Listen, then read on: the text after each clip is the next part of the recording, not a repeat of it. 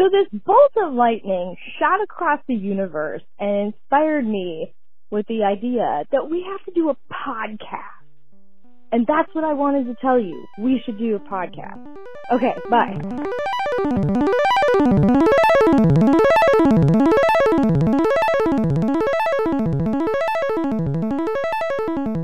Press it right now. I pressed it. All right. Well, this is welcome to Feature Creep, : Built-in microwave, semicolon. Managing our mental health. Yes.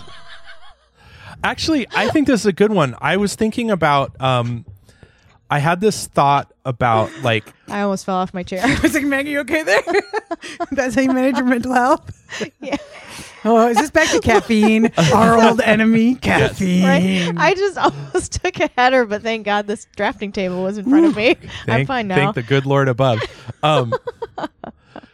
Welcome to Feature Creep, and if this is your first time listening, I'm Ned, and with us is Meg and Lauren. Mm-hmm. Hello. So hello is Lauren, and was Meg. Present. Yeah, present and accounted for. Roll call. Lauren, she, her pronouns. Here. Ned, he, him pronouns. Meg, negativity. Negativity. Yes. Negatory. Anchoring the negative space. Anchoring the negative space. If you're... I am the entity that anchors the negative space. Right. Oh, it's so true. I love that somebody might be listening right now for the first time and they're like, are they talking about like being pessimistic, or are they talking about negative space in the concept of like art and design, which is what this podcast is about? And that, go ahead. Yes. And I was trying to figure out how to make a joke about like on a chemistry level, is Meg anchoring like the negative bonds, and then I'm like, do I anchor the positive bonds? Is Ned the nucleus? The nucleus. Lauren's the posibond. The posibond. Am I the carbon bond that doesn't that's looking for a hydrogen? I don't know. I would say if we were going to go the chemistry route, I wouldn't disagree that, Lauren, you and I are in the nucleus of in the sense of like protons and neutrons, right? Mm-hmm. Sure. And for sure, Meg is the electron spinning at spinning million around miles us, an hour, yes. running around us. Yep. Like occasionally we break off and then we accelerate to Meg's speed. Right. Oh, that's so funny. And you never really actually know where Meg is. Nope. You can just map out with high probability where Meg is likely to be. Yes. But we actually don't ever know Yeah. where Meg actually is. Right. It's the Right. Meg probability cloud. Right. Yep. Yes. Yep. It's like valence. Yep. Yeah, it's in valence. Yeah. So if this is your Meg is in valence. first podcast, welcome. And if you would, we're You trying picked to a good one. Yeah, you picked a good one. We can tell already. Yeah, and I just wanted to say, if you would like to get in touch with us, you can email our executive assistant, Dana, DANA, at fcbm.io. We're super happy that you're listening to it, and if this particular episode isn't for you, we've got lots, and they're all very different.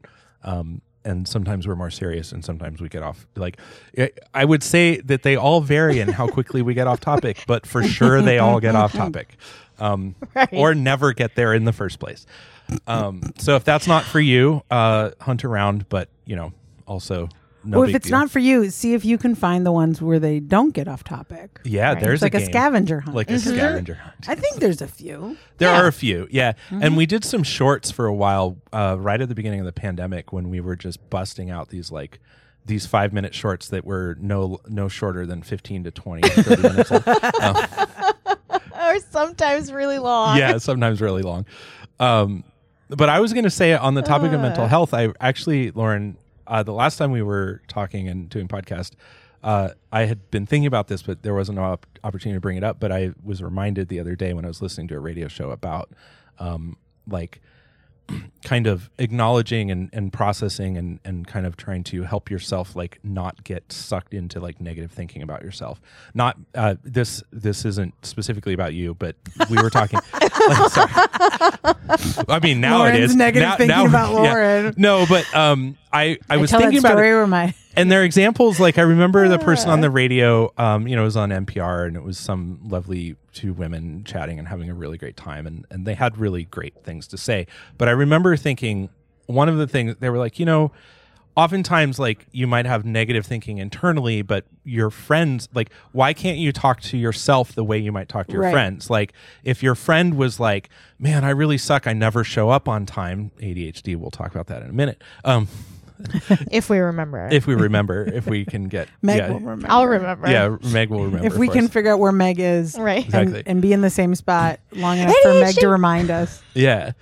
And Just shout it as I whiz past. Whiz past. yeah, and hopefully you'll forgive me for kind of pointing out, like earlier you were no, mentioning it's fine. like timeliness is a problem for you, which I share with you and have a lot of empathy. But like I would say from my point of view that I disagree. Like I think that you've been very good about like when we put things on the calendar, like you check in and like you let us know if you're coming, and like it's very rare, often to the point where I'm like, oh man, we didn't even mention to Lauren, and she's already like, hey, are we like what's going on? Because we share a calendar for the podcast. And so my point is, like, I would have nothing but nice things to say about your ability to be present and accountable for your time and the agreements we make about it. Even if you might, and I don't know that you actually think negatively about it yourself. You were just mentioning it's something. No, it's a good example because I think it's one that people could relate to in terms of. Sure. Yeah. Right. I think many people are like, oh man, I'm really frustrated with myself with this. And for many people, it probably might be time too. I'm not alone in that regard. right. Yeah. At the very least, there's my mother. Totally. Which I had the great pleasure of meeting, and is I know, it's really I was so charming. confused. I didn't know that was your mom, and I was like, who is we were what is happening right now? Who is this woman with a dog walking by who's now in our yard? Yeah. Or like in our neighbor's yard, and like Very friendly. and super just friendly. Like, we were sitting out in your yard like in the summer, and she just like came up to us and just started talking to us like she was Like, the wow. best friend of all of us. It was like amazing. she knew who we were. Yes. know. Yes. Like she knew who all she of knew us one were. person. I mean, yeah. Yeah. Well, I mean, she knew that we were attached to that person. yes. Like, these people are all here, and I know them because they're adjacent to this person who I know directly or whatever. I had no idea it was your mom. I was like, I didn't know that she knew anybody. Also, listeners should know that I've been taller than my mother since I was 10. Right. So in some physical ways, we don't really look that much alike. Right. I can Right. see it now, but Yeah. like I did not. I don't think you would immediately. I did not see like physical characteristics that you shared in common enough that I have like, my dad's nose, like my actual dad's nose, slightly smaller, but like That's funny. yeah. Does he not need it anymore, or is that the? Yes. Got it. Okay. I'm sorry. So you smell like your dad. super funny. So interesting. One Yes. thing I used to do to manage my mental health Yeah. that I didn't really realize I was doing in my high school, but probably early 20s, was get the conditioner that my parents were never married, so I've never known them as a couple, which is like normal for me is multiple households. And my dad's household would use this particular brand of conditioner, the Nature's Gate brown conditioner. They don't make it anymore. I You loved buy that it one. in bulk. Oh. Yes.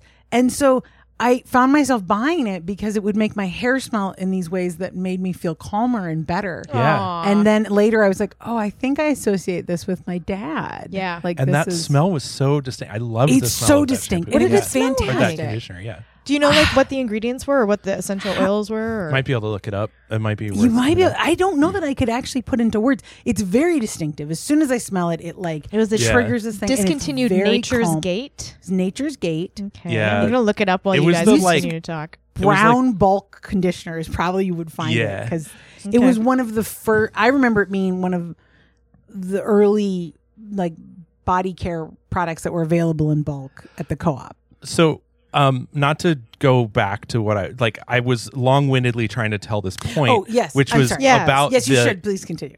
It's okay. About listening to these women talk on the radio and about trying to How we talk to ourselves. How we talk to ourselves and trying to develop a more kinder approach to it.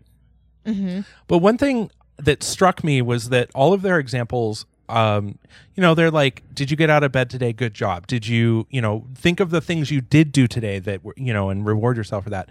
And I remember just like thinking, and it still kind of strikes me as it's like, there's a lot of these things always kind of center around, like, they don't get at the thing of like, maybe part of the reason you're not very happy is because you're still skewed towards this value system that isn't serving you.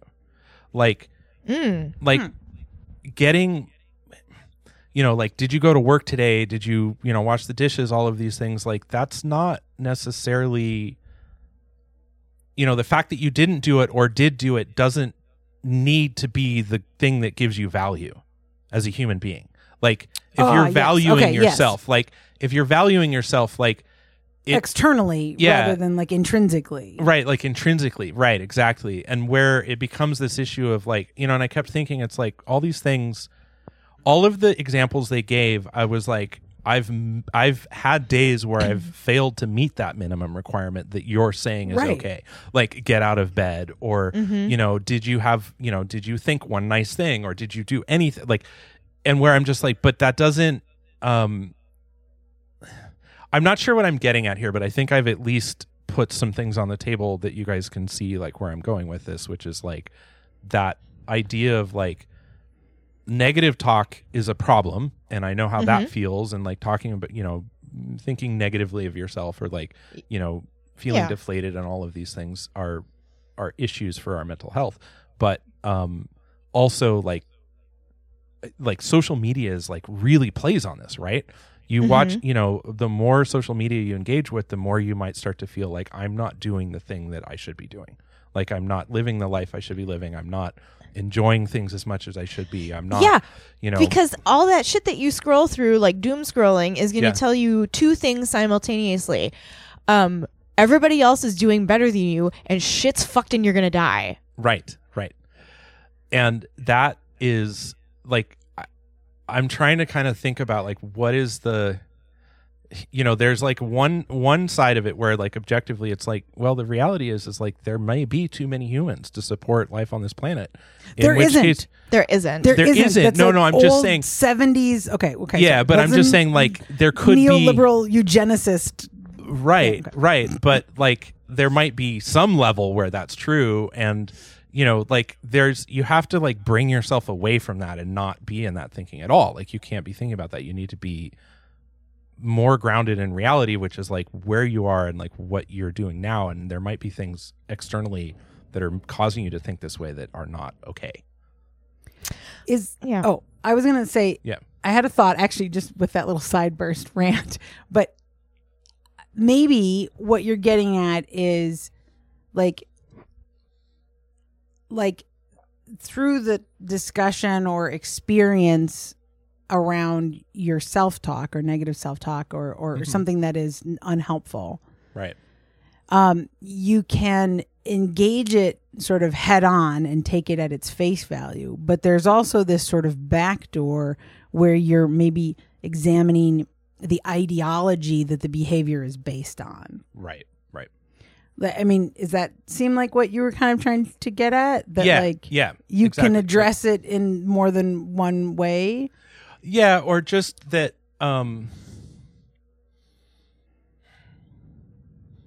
yes, and also like you can address it more than one way, and also maybe I think collectively, like, it'd be great if we all kind of like felt a little more comfortable with the idea of like mediocrity. Like, that's actually pretty good. Yes, I was actually going to say you totally have the point. You can address things more than one way, but I often feel that like actually addressing ideology, that things that beliefs and actions are based on, is like more efficient, for lack of a better word. You're not solving for the symptoms. You're treating the problem, the cause. Yeah. Like, routinely when I encounter people who are uncomfortable with their weight, the first thing they always say is, well, I have to lose weight. And I never hear anybody say, well, I could just be okay with my body at any weight. Mm-hmm. Right. Right. Now, there could be other reasons you want to change your body or whatever, but the first thing they come to is based on an ideology that is pervasive in our society. But you're absolutely right. That's not going to actually get at the core problem, because now if your body changes for any reason, which over the course of a lifetime, everybody's body changes. I mean, they change in different ways, but it does not affect everyone the same, for sure. But your body's probably going to change at some point. Then you're back to square one. And sometimes there are things we can't change. Right. Without either serious surgery or money, or sometimes they just are unchangeable. Yeah. I don't think it's the number of pounds you weigh so much as your relationship to the idea of the number of the pounds that you weigh. Yeah. Mm-hmm. Or and that can be tied up in other things, like your relationship to your sense of value, or security in relationships. Yeah,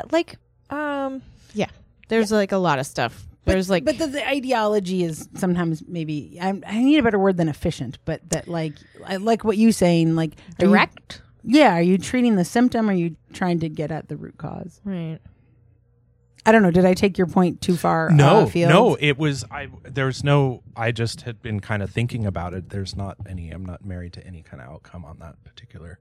Because I hear you speaking specifically to the ideology of productivity or accomplishment based, I hear you at least poking at this idea of well, you did a thing, you accomplished, this idea of achievement, and you can change. Are you changing what you define as enough, or what counts as actually achieving? And I kind of hear you saying, but another way could be what if I didn't actually need to do anything? What if I was good enough just because I'm a unique individual? Right. Yeah. Literally, real unconditional love. Actually not having any conditions. Right. What if that was your goal, that you could just recognize your value for existing, even if you did none of those things that you were, just talking about. Right. Right. Yeah. And but I think that's, there's all kinds of aspects. Fucking radical and makes you a communist. Yes. Yes. A communist with Oliver Sacks? I was going to say, we already know. We already know where Meg stands.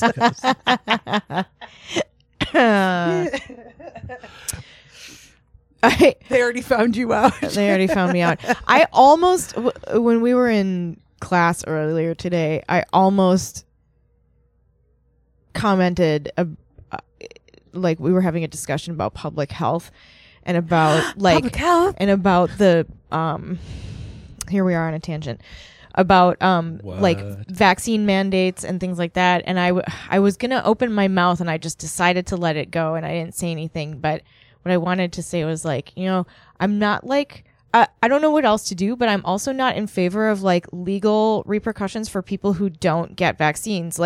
What are you just gonna arrest people out of the pandemic? You can't can't fine, and what next, right? So you start fining people, and those people don't pay their fines, so that escalates to another kind of infraction, and then you've got a fucking court date that somebody misses because who knows what, maybe they've got COVID and can't show up, right. Or you're not even having court dates, and it just escalates to the point that now you're in the legal system because you didn't want to get a fucking, and the state is coming down on you and turning you into a criminal because you didn't. And I'm not in support of any of that. I don't know what the fucking solution is. I'm not trying to yeah, I was just thinking I was gonna bust myself out as an enemy of the state at school today, and I was no, it's too soon. I'm just gonna keep my mouth shut. It's too soon. It's too soon. They're not ready. They're not ready. Yeah. Still not a communist. Still not a communist. Just a total. Because I'm totally not state, in support. And they're right. totally into the state. For a very specific type of state. Right. Right. I mean, communists, they're so into the state. They're so into the state. As someone who has generally pretty well identified and pretty solid I don't want to say extreme. I don't want to like qualify them, but I have all of the symptoms of ADHD, right? Like I've been diagnosed with it. You have been or haven't? I have been, and I have all of these experiences that correlate with, this evolving field of research, because it's one of the most well-researched mental disorders. I forget where we're at with the terminology there, but in psychology, it is one of the most studied afflictions, I guess. Does that mean it's well understood or not so much? No, I'm just saying it's well studied. Right? It's just it's heavily studied. No, heavily studied, but not still if not. If we well want to talk about my opinions about the field of psychology, we can make a whole podcast about that. Well, me and you are on the same line of that one. But and many psychologists, I hope, would agree with me. Like it's early days. Yeah, you can be critical of your field. Yeah, I mean, I think you should be a practitioner of it. Right. In fact, you should be. Right. Yeah. Right. I mean, as someone who writes software, I have an unending list of gripes about the software industry. I work in sexual health, and I think there's a number of things that our field still has to atone for. Right. With so much knowledge and that was gained truly at the expense and cost of marginalized communities, and it's unforgivable. Yeah. Margaret Sanger was a eugenicist. I still love Planned Parenthood, and Margaret Sanger was a eugenicist. Right. Both are true. Yeah. Sorry. Oh, Sorry. Planned Parenthood Didn't is mean to go to amazing. eugenics. No, I mean, speaking of health and public health, or health and mental health, I don't think those things are so easily divided either. Yes, I do love you. Yeah. You do talk about I'm thinking of our conversation about all science is soft science, but kind of all health is mental health, or all right. Yeah. The idea that there's this divide is ridiculous. Well, I mean, that's true in so many fields. I mean, right, because that just echoes the ridiculous mind-body distinction that used to exist in philosophy. That's been completely obliterated as a theory for right. No, it's the four humors and the mind body. Right, it's the four humors. What if we legislated yellow bile? We need Damon to get down here so we can have all four humors. It's just the three of us right now. Wait, I know. Oh God, which one's phlegm?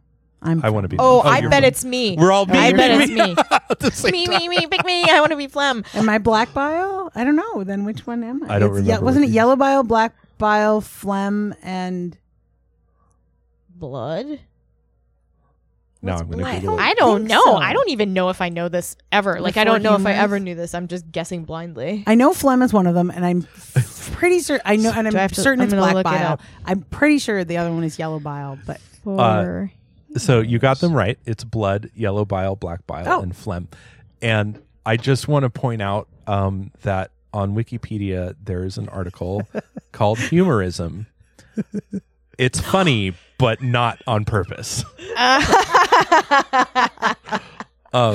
Yes. But yeah, humorism or humoral theory or humoralism was a system of medicine detailing a supposed makeup of workings of the human body, adopted by ancient Greek and Roman physicians and philosophers. And there was blood, yellow bile, black bile, and phlegm. I'll be blood. Oh, I was gonna be blood. Okay, you be blood. I'll be phlegm. Okay. Which one are you? I'll either of the biles. Well, I'll be both. Either of the biles. I'll be both until someone else shows up. I mean, we can make you yellow bile and Damon black bile because of your hair colors. Oh, correspond with those. You could also look up what they control, because it did occur to me. That's true. Does BuzzFeed have a quiz for this? Which humor are you? So here's the. Here's a quick quote. Many Greek texts were written during the golden age of theory of the four humors in Greek medicine. There was a treatise called On the Constitution of the Universe and of Man, published in the mid-19th century. In this text, the author establishes the relationship between elements of the universe, air, water, earth, fire, and elements of the man, blood, yellow bile, black bile, phlegm. He said that, and so there's kind of four things. The people who have red blood are friendly. They joke and laugh about their bodies, and they are rose-tinted, slightly red, and have pretty skin. The people who have yellow bile are bitter, short-tempered, and daring. They appear greenish and have yellow skin. Well, the people maybe who are composed I need to switch. of black bile, right? I know. The people who are composed of black bile are lazy, fearful, and sickly. They have black hair and black eyes. Those who have phlegm are low-spirited, forgetful, and have white hair. So I guess. I mean, yeah. Anyway, this feels even less accurate than a horoscope. Really? And those are real inaccurate. I know. I have to. Oh gosh, I can't. I guess I can't speak. What? There's this. You can speak. You can speak. I don't know. I can't We support remember enough details. Thank you. You can't remember enough details to tell the idea to us. Yeah.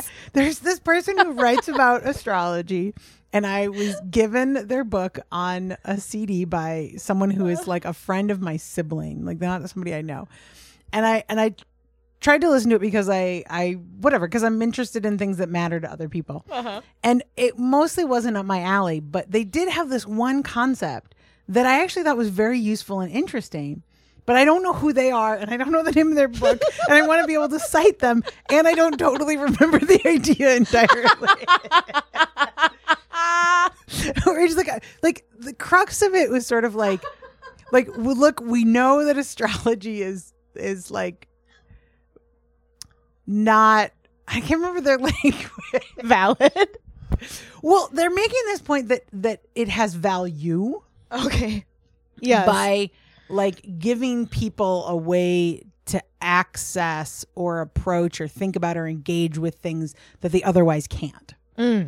So again, I don't remember exactly their language and how they were framing it, but kind of this element of like, look, we know that this is not like true destiny written in the stars that we're reading as a true fortune, but instead like reframing it as this idea of, you know, being able to engage or, you know, kind of think about or be in relationship or conversation with both aspects of ourselves, but the world or the universe at large that we kind of otherwise just really can't actually cope with or engage with. And that piece was useful. Yeah. And I thought there was real meat to that.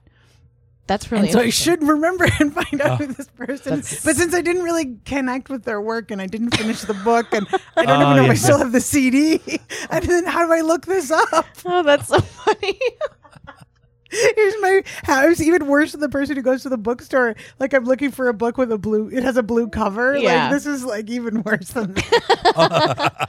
Looking for a book on astrology, but I can't tell you who it is by or what it's about. But here's this vague notion of a point they make somewhere near the beginning because I didn't finish it.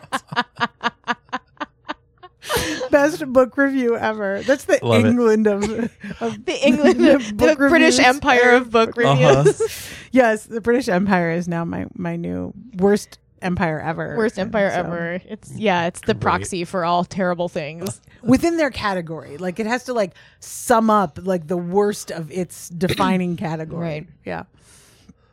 Are they like the whipping boy of empires?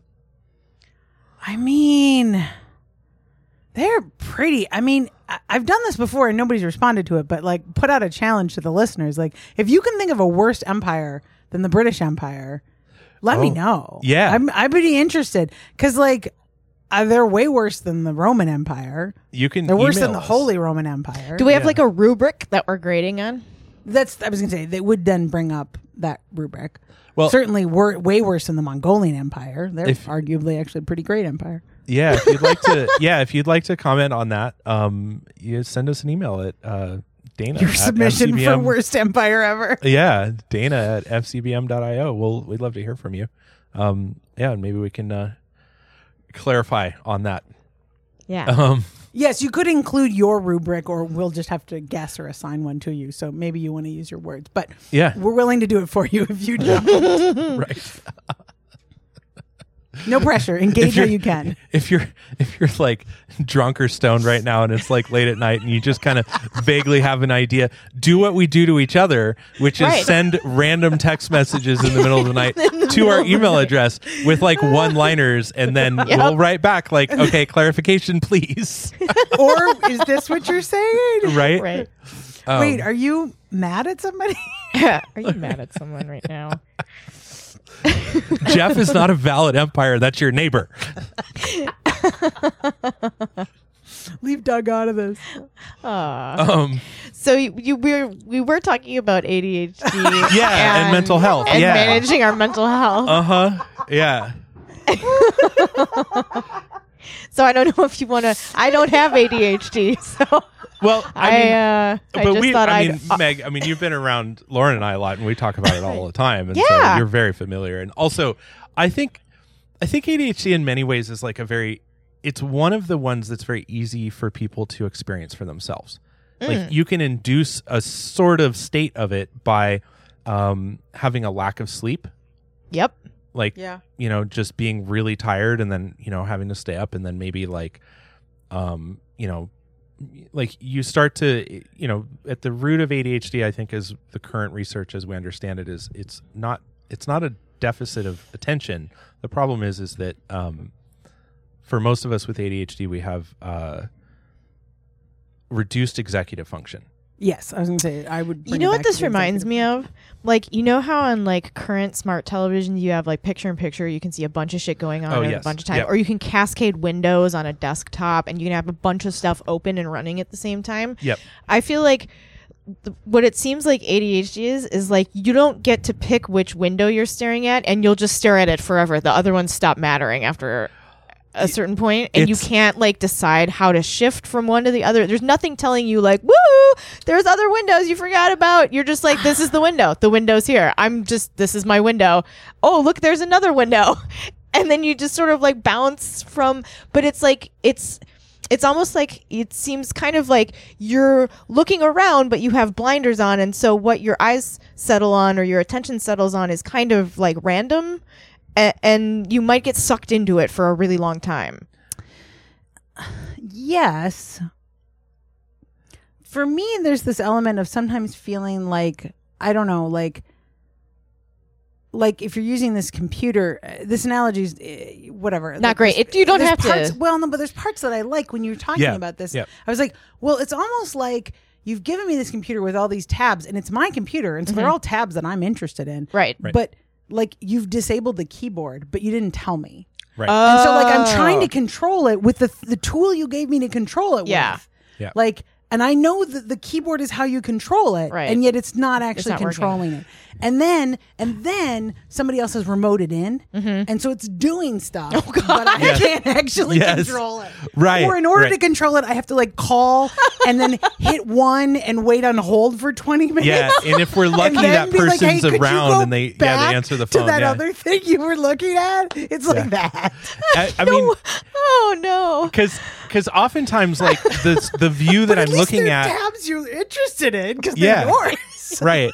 But I would also argue maybe not always. Like oftentimes the things that I'm looking at I'm stuck on I know that I don't want to be looking at it while I'm looking at it. I've had those experiences. Like, okay. Yeah. And I have that in a real world experience. Like I cannot go to sports bars because I will be sucked into whatever's on the TV, right. and I will watch an entire game of football or basketball or whatever when I have no interest in any of those fucking things. Yes. And now I've watched a whole Lakers game, and no offense to Lakers fans, I just don't care what's happening. Right. I don't. So why am I still looking at it? There with somebody else. Do you care that there are no lakes in LA? And that the Lakers came from here where there are lakes, and they used to be from here, but they're not here anymore?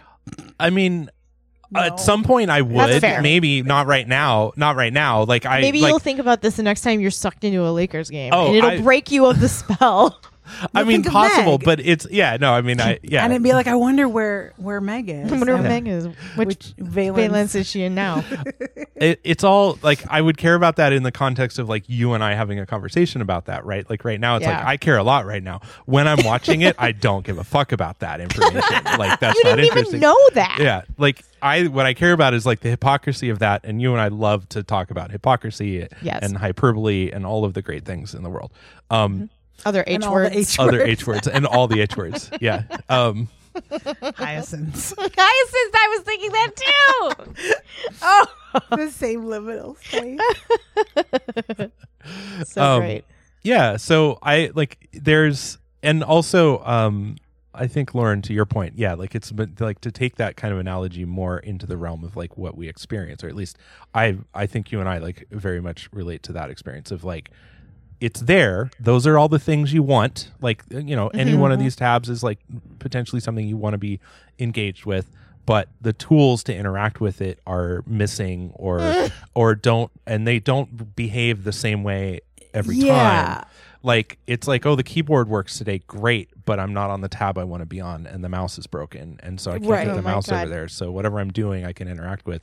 But it might be like, you know, it's too late. That's a big one for me. Like, it's too late. Like writing a paper when it's like, you know, I mean, that's a classic like college problem is it's like, you know, now that I'm really engaged with this paper, it's too late. The paper's due in 20 minutes or something. Like, right. You know, yeah, but yeah, and for me, there's this piece that's like, I can do it, but it just takes, like, I can call the number and press 1 and set on hold for 20 minutes and talk to the person who's remoted in and get them to go do the thing. But it just took so much longer. It just takes everything out of your day. Like, it sucks the joy out of it. It makes it very difficult. It drains you. The first person that like really, I felt like, reflected back to me your comment back at the beginning about how we talk about ourselves. I had an ex, the person who knit the stunning sweater. It's a great sweater. It won a prize. It's a State Fair prize winning sweater. I know. There was many fabulous things about this ex. We also cured meat together. We had ham babies. Little salami babies. It was great. And this person, like, I was like talking about something and I was being frustrated with myself. I don't know that my external language was all that harsh, but I was clearly frustrated with myself. And this person was like, Lauren, like, that's amazing. Like, you did this thing that would, like, you worked really, really, really hard to do this thing that other people would do without thinking about it. Or like, you pushed through and completed something that, like, and you didn't get everything done, but like other people would have taken them, I don't know, whatever, 20 minutes to do the thing that you spent. I don't remember the exact details. What I remember, because I remember around things, I remember crying. I remember that, like, making me suddenly well up and me being like, what's going on? And like, I really didn't understand. It was very surprising. And I like, and now I can make sense of it by saying, like, it was having somebody sort of like reflect my experience or, you know, you could probably say feel seen or something like that. Yeah. But, like it was something I didn't even know I wanted, I guess. Was sort of, yeah. Maybe where I was going with that. Yeah. I try to lead a pretty examined life, and so when something affects me in a way I'm not expecting, I'm usually like, what the fuck? Right. Yeah, I do usually think of myself as rather self-aware and introspective, so it was a little like, how did I not know this? How did I not know I would give a shit about this? I was pretty sure I had dyslexia before I was diagnosed. I did not suspect the ADHD at the time. In fact, when I was diagnosed, they still had ADD versus ADHD. Right. Same. So ADD is no longer a thing at all anymore. They've just rolled it into. Yeah. I believe. Well, correct me if I'm wrong, Ned. Always, of course not. I know. That's what I'm here for. That's what I'm here for. I'm just, in fact, waiting, boys. Smash. Wrong. But that many of the original distinctions for types of ADD or ADHD, they've now realized are just not really useful or right. Yeah. Yep. Yeah. And so they've kept ADHD because possibly it's the word, even that's not really a great defining quality of, it's actually not how many people experience. Right. Okay.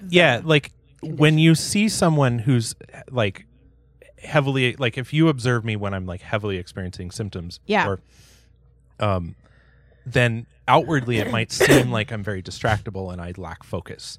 But the problem is that oftentimes you're hyper focused on something. You have too much focus. You have too much focus. It's like your brain is short circuiting any kind of executive decisions, and so it's you just go from one thing to the next, like directly into your train of thought about what's going on, like what you're trying to do. And so my understanding and my personal experience kind of bears this out a little bit, which is like in a crisis, I'm pretty good typically in some kinds of crisis, right? Where it's like you need action almost without thought, and you need that action to happen right away, and you need it to be like,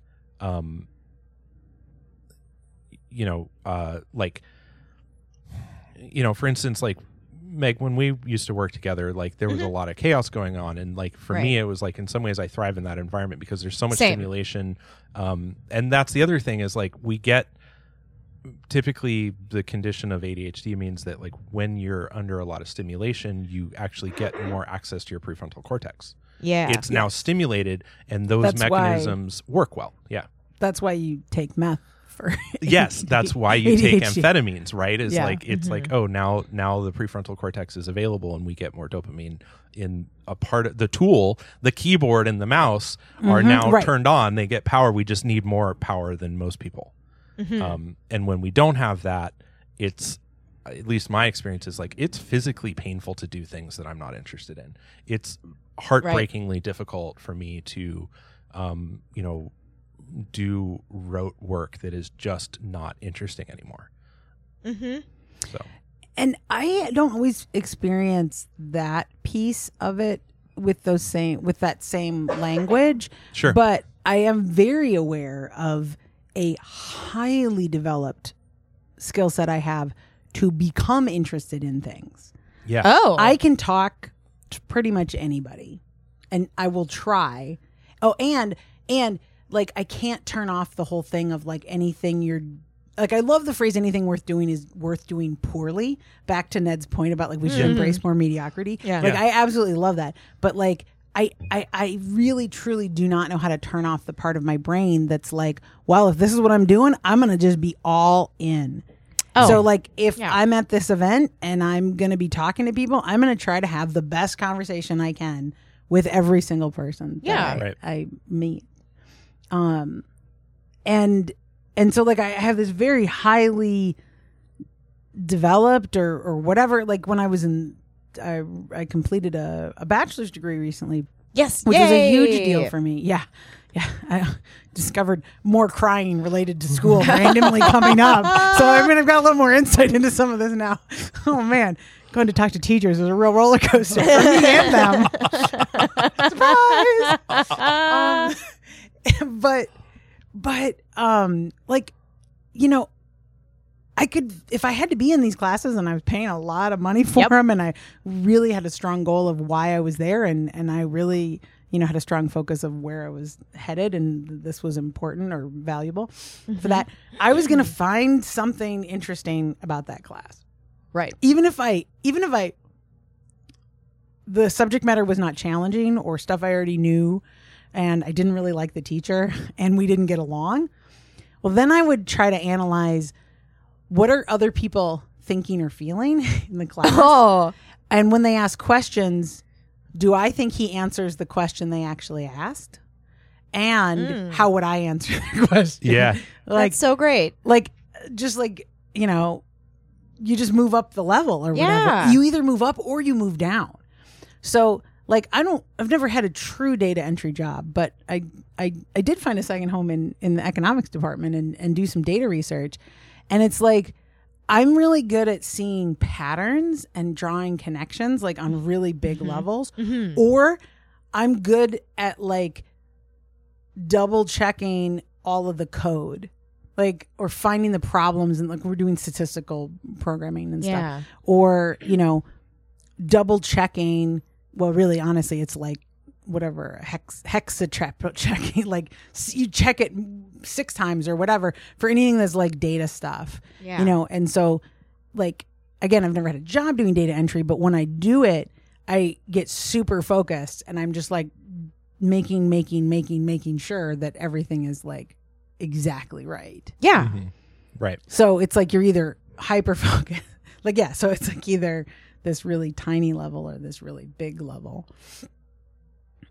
I don't know, that actually at the time felt related to your comment about Feeling like it was painful to do things. I'm yeah. aware of this thing about myself that feels unusual or sometimes stands out as like sets me apart from other people. Mm-hmm.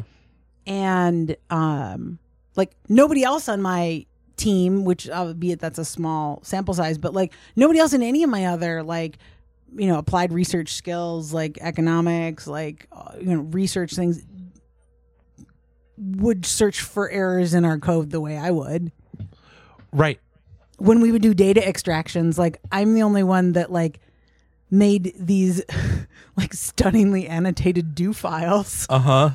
Ooh. I got a compliment once from our like the graduate student pre-doctorate who ran our data lab was like, Lauren, you have beautiful do files. And I was like, oh, I want to see these. okay. I'll show them to you. Yeah. Yeah, man. Fun. Yeah.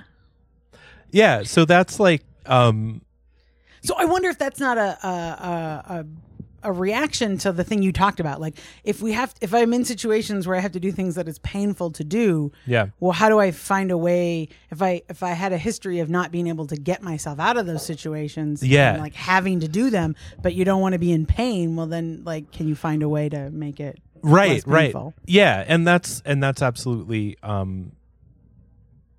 the best, like that's like a great way to try and build coping skills when you, or at least for me, like I don't have I'm not going to have that level of like willpower to kind of like power through something and just get it off my plate, nor am I going to have the executive function. That's true. I can't power through. Yeah. Right. So we have these other ways of like trying to accomplish things, right? Like you're trying to, you know, it's like, I know I want to get my taxes done, but taxes aren't usually a problem so much for me, but they have been, but for other reasons. But anyway, my point is that like if you wanted to get your taxes done, you might like a more neurotypical, someone who has more access to executive function or doesn't have it, it doesn't get impacted the way that somebody with ADHD might have their executive function impacted by the task of doing something like taxes that are quite mundane and very boring and dull.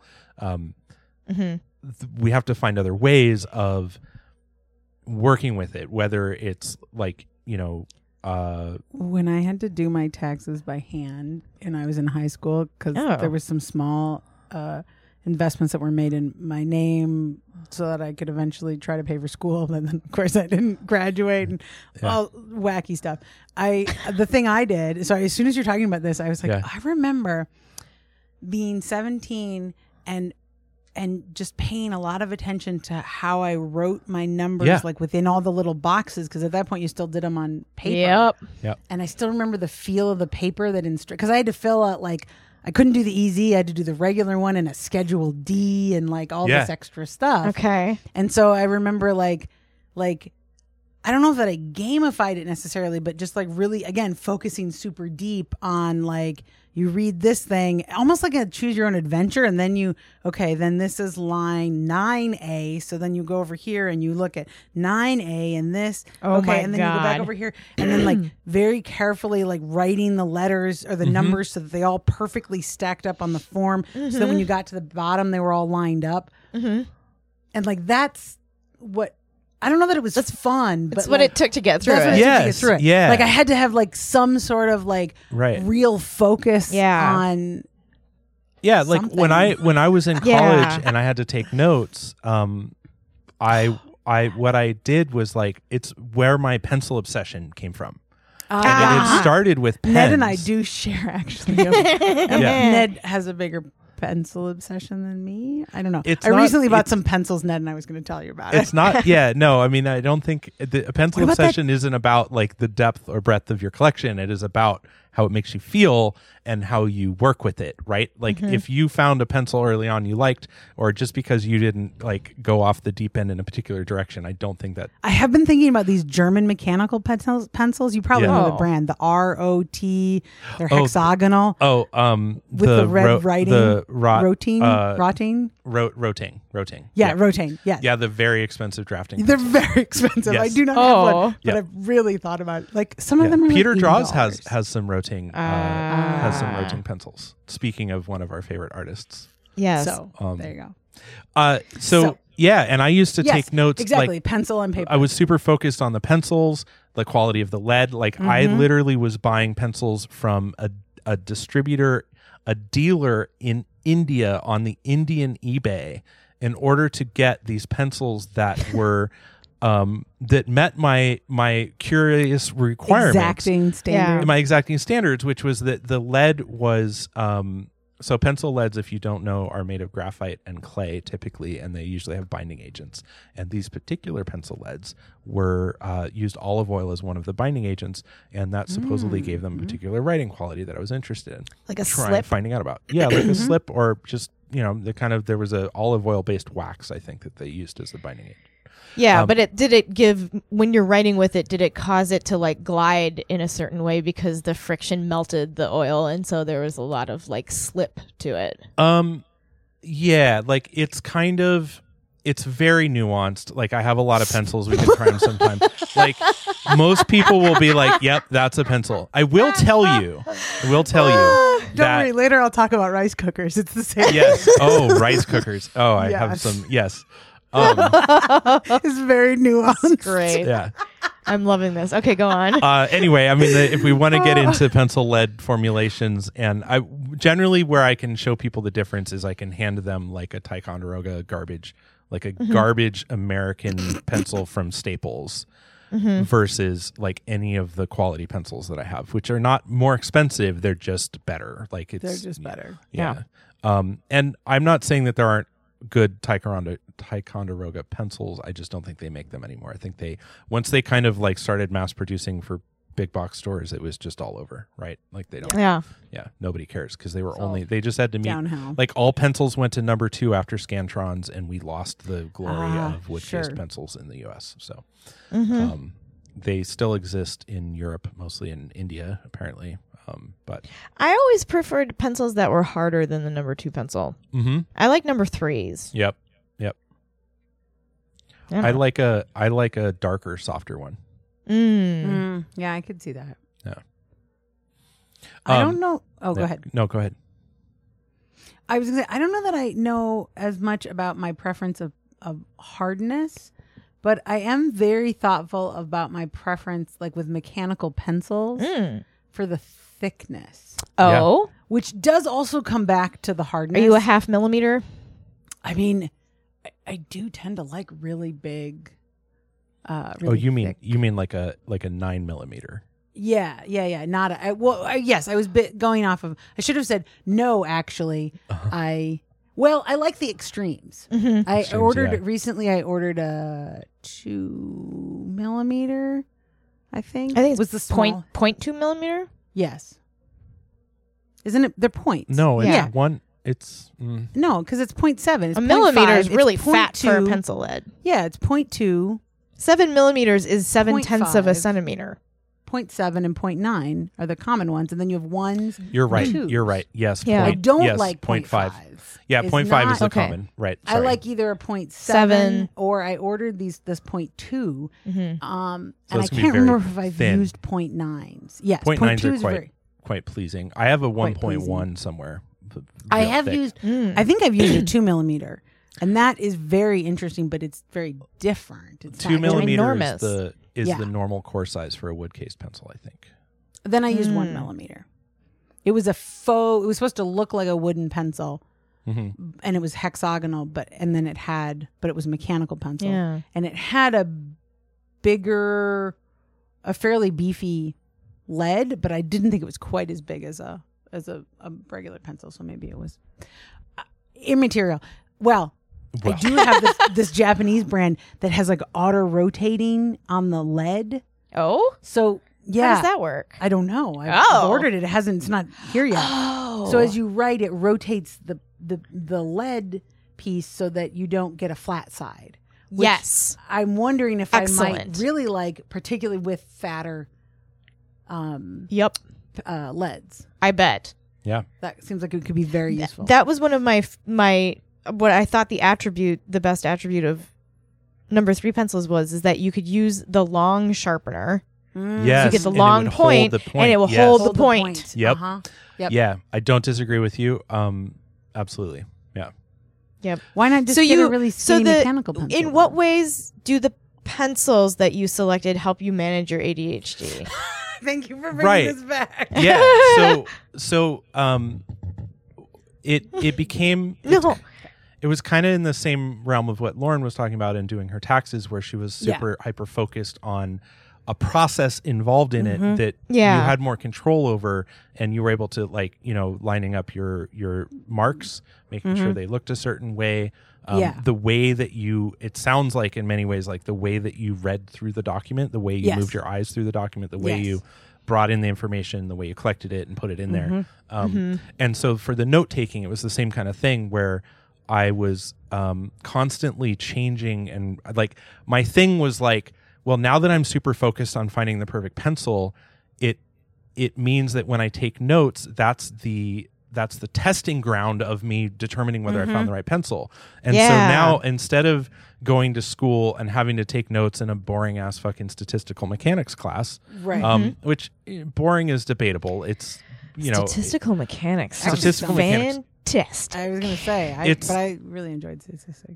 Yeah, it's tough, but it's like, you know, anyway, some dry topics or whatever, chemistry, biochemistry, all these things. Like, anyway, day to day, like going to school, the way that now it became a place where it's like, oh, I get to go there because I have this new fun toy to play with. And so like I was constantly searching for the right paper. I liked paper with I started with graph paper. I never liked line paper. Dots. Eventually I had dots for a while, and eventually I liked having no lines, because I was like, part of the process was seeing how well I could keep my own imaginary lines stick to my notes, and then that way you know, I was like practicing this thing, and I was really focused on it. And so the quality of the paper, I wanted really thin paper because I was producing so many notes. I wanted the paper to stack really thin, so I was always on the hunt for what I never found, but what I wanted oftentimes is called Bible paper. Yes.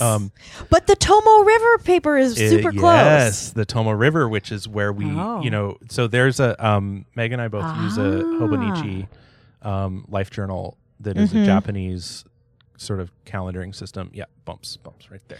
Bumps. I want to know more about that. It's gorgeous. It uses the Tomoe River. Yeah, so they use a paper from a paper company called Tomoe River, and it's a very fine, thin, lightweight paper that's very strong and like very I think it's the sizing on it is really of a high quality, so it's a very smooth even surface. Yeah. So nice. The paper, there's a lot to learn about paper. I find paper fascinating. Yeah. And one of the ways that so I'd started with pens because I'd kind of become obsessed with fountain pens, because I was like, oh, you can have all these different inks.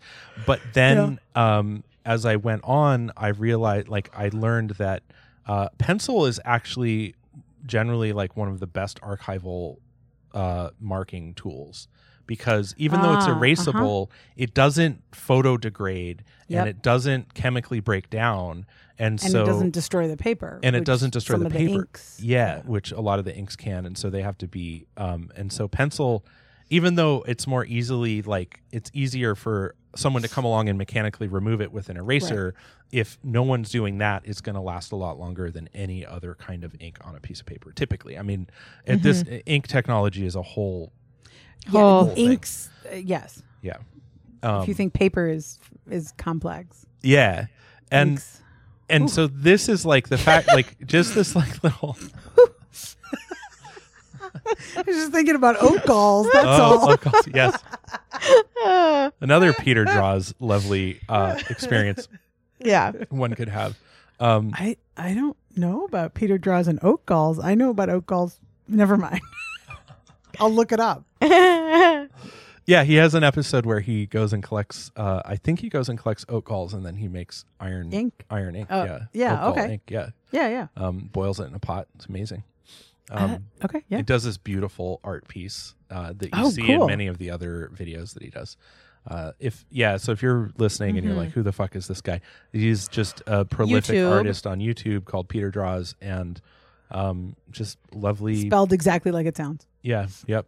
First name Peter, last name Draws. I mean, his last name is something else, but yeah. He's so great. He's so cool. Yeah, he's very cool. So to answer your question, Meg, that is finding this is like that's when I'm successful at managing my ADHD, right? Yeah. Like I have a task that I want to do that's like it's a long-term goal that's difficult for me to power through, and so if I can find ways to engage my like hyper focus in a way that is synergistic Productive. with that. You have to like harness it. That's a good way of putting it. Yeah. But also like they're moving in the same direction. Like right.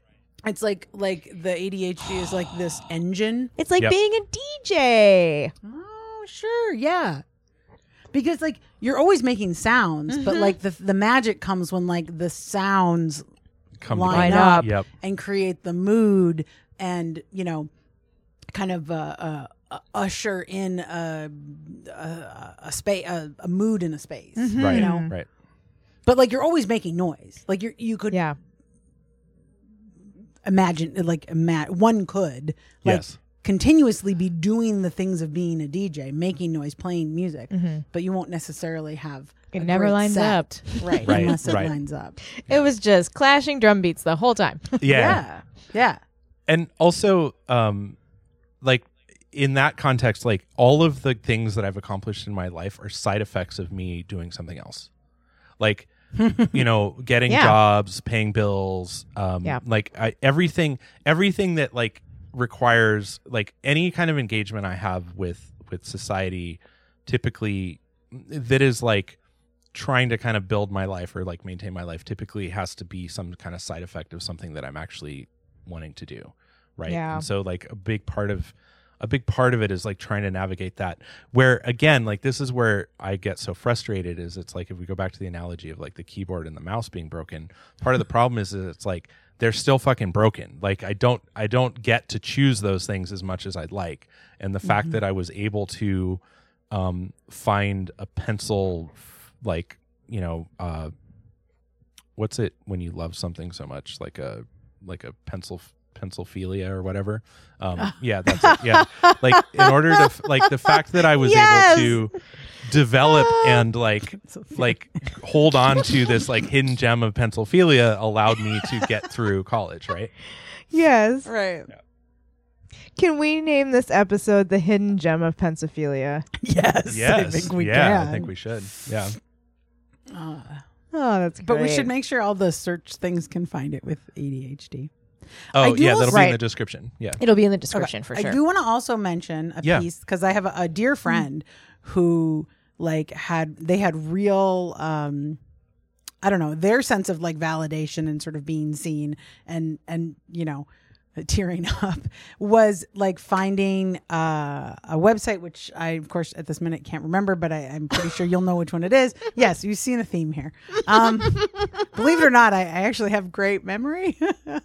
I believe it. I know. Yeah, I've seen it. And they have really done a lot to talk about adults with ADD and ADHD. And they have a bunch of articles about kind of the emotional regulation side. So there's this piece about like a rejection sensitivity or rejection dysphoria, like not being able to accurately tell rejection, like and then being very sensitive to it, almost, you know, as part and parcel of that.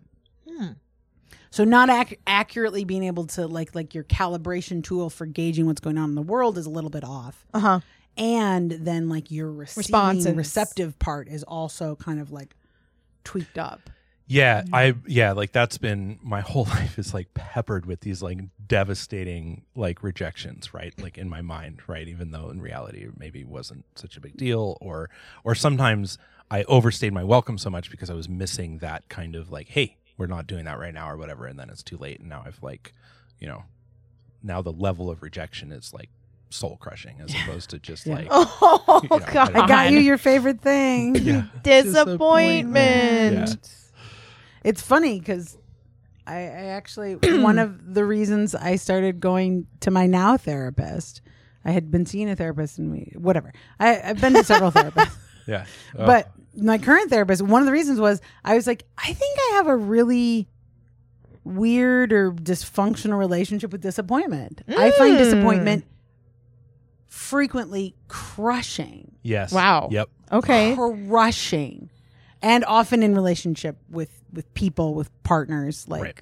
Particularly romantic partners. And so I think it also is tied into rejection and other things. These things are complex.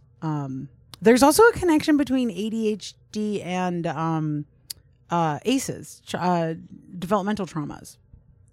Say more about that. What's ACEs?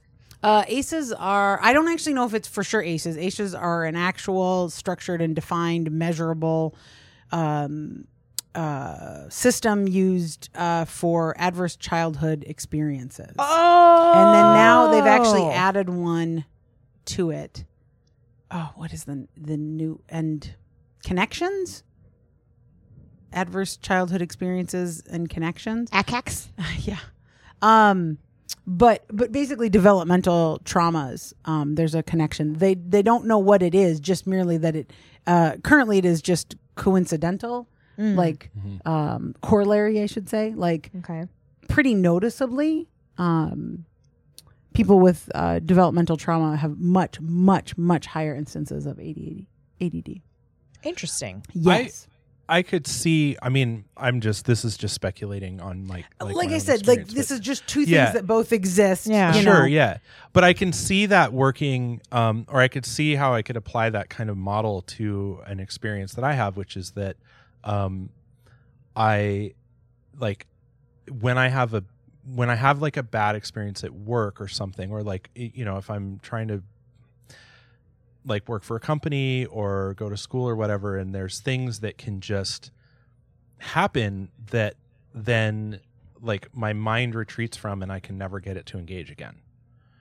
Like, so like if I had I had a bad experience with a boss where it's just like they're just a shitty micromanager, right? Like it's not something to take personal. They're just not good at what they're doing, and or they it's not really be. That's a weird judgment. Like they're not doing it to torment you. No, like but what they're doing is not working, right? And so for me, it's like my experience of it is such that like my brain, when I'm having a bad emotional experience with something, or I'm having like a my emotional response to it is not good. Like I'm like I feel bad about myself. I don't like this. I'm really unhappy. I'm maybe angry or whatever. Then my brain is like, oh yeah, well we're shutting down. Like this whole executive function thing that you need to do work, like that's turned off right now, because that may have been a way to cope. I don't know. I'm just imagining. I maybe had a few adverse childhood experiences in my life. I mean, I know I did, and we can talk about them at length anytime. But I could see how there would be, that could be a route of having a similar experience, right? Where you're just like you're biologically, physically like reacting to this negative thing, and your brain's like, great, you're just gonna have to shut down the executive functioning of your brain. I don't know how that correlates to emotions or how that would be helpful necessarily, but I could see that happening for sure. I know what it feels like. Which is it's the same feeling I have when I talk about like intolerable activities becoming so impossible, because the closer I get to trying to do them, the more my brain is like, that's fine, but for sure the keyboard and the mouse are turned off now entirely. Right. Oh, you want to use the phone to call that guy? He's not picking up. Or that person is going to help you. And so now you're just like, by the time I show up to the activity, I'm just like, well, I am here in body, but not in mind. Right. Yeah. And you're not going to be able to like necessarily, or at least I think of something that I learned from work to try to address or heal like trauma. You're not necessarily going to be able to think your way out of it. So there's this thing from like The Body Keeps the Score by Bessel van der Kolk, I believe. Really makes this point that like trauma is held in the body, but it also means that it's released in the body. So once the mental state that is triggered you again, you don't logic or think your way out of it. You need often a physical thing to come back out of it. That's why breathing exercises are a thing, or physical activity, shaking. Like it's a thing you see in animals, like animals that feign dead. Often then when they come out of it, like they look like they have like a little seizure. They'll shake. Like that physical movement is another example of a thing that can bring somebody out. Any physical tactile or habitual habits, eye movement stuff, things where like with kids, they have a bunch of interesting things about like rolling the ball with another person. So it's like making a connection, but with a physical activity. Interesting. Yeah. So I feel like there's often a similarity with kind of what you're talking about when you're like, well, definitely offline controls aren't working now, that you're going to probably need to have something experiential to bring some of that stuff back online. Mm-hmm. I don't know. Yeah, were you not with us there? Yeah, sorry. Say that last part again. Like That's it went in, and I just was this like, is "What?" Classic. I know, it's okay. I was saying that you need a physical stimulus to you're knock gonna have a physical experience, knock you back into the the now. Right. Yep. Yeah. Something experiential. Yeah. Like you're not going to think your way out of it, I guess. Right. Yeah. Logic no, you your way can't out just of be it. like, yeah. And I think about my dad a lot because I know, especially in this, like he just had this way of just like his approach to stuff was just like you just, when nothing else is working, just brute force it. Like you don't think your way out of it. You do like in his mind, it's like the logical approach, right? Like you just remove emotion Right. and you just do the logical thing and you just keep doing that because that's what works. A very kind of shut down person, like after, at some point when things changed. But yeah, like I can see how, well, for instance, like with school, like I was having, because I had such a horrible time growing up in school. I hated it so much. I'm really amazed that I was able to get through college as well as I did. I'm amazed that I still love to read. I have both dyslexia and ADHD. Yeah. And yet I somehow managed to come out of it. I mean, I'm a very slow reader, like very, very slow, but I have excellent retention and I mostly actually really enjoy it. That's and cool. I often am like, whew, dodged that one. Like it's real easy. Yeah. So sorry, please. No, continue. it's great. Anyway, I just also was thinking, found, like, I did at least find the website with the thing please. about the rejection sensitivity. Yeah. It is Attitude Mag, so ADDITUDEMAG.com. And they have lots of things, and I think Ned and I have talked about it. But I think if you search for like rejection sensitivity, you'd find some stuff on there. Yeah. I guess I don't have I don't think I have rejection sensitivity. I don't think you do either. No. I mean, I suppose I don't like rejection, but Sure, nobody yeah. does. Well, It's like, yeah, ow. nobody does. Yeah, like I know I do, but I think I also handle it very well. Like I think other people might say, "Oh, Ned doesn't have rejection sensitivity," but I know that I do. Yeah, like sure. I worry about it a lot. But You hide these things. Yeah. Like I was back when they were diagnosing ADHD with like different forms of it and things. I was diagnosed as there were kind of. More recently, they had like the two types. There was like inattentive and hyperactive, I think. And so I was diagnosed as inattentive, and I know exactly why, because it had been so like, I don't want to say no one was physically beating me at the time to make me not be hyperactive, but it was so clear that it was so displeasing to other people to be hyperactive that anytime I was around other people, I was just like, the best I could do was just sit calmly and like focus inward, right? And just be distracted internally, as opposed to, like tapping my leg or running around the room or screaming randomly or whatever I felt I needed to be doing. And so that, I think most people with ADHD, like at least in our generation, like grew up in a realm where it's like, there's a whole aspect of us that it's like, oh no, we're very good at keeping that hidden and under wraps. Oh yeah. Like, yeah. Yeah. Right. Yeah. I mean, like the system is pretty effective at communicating what isn't.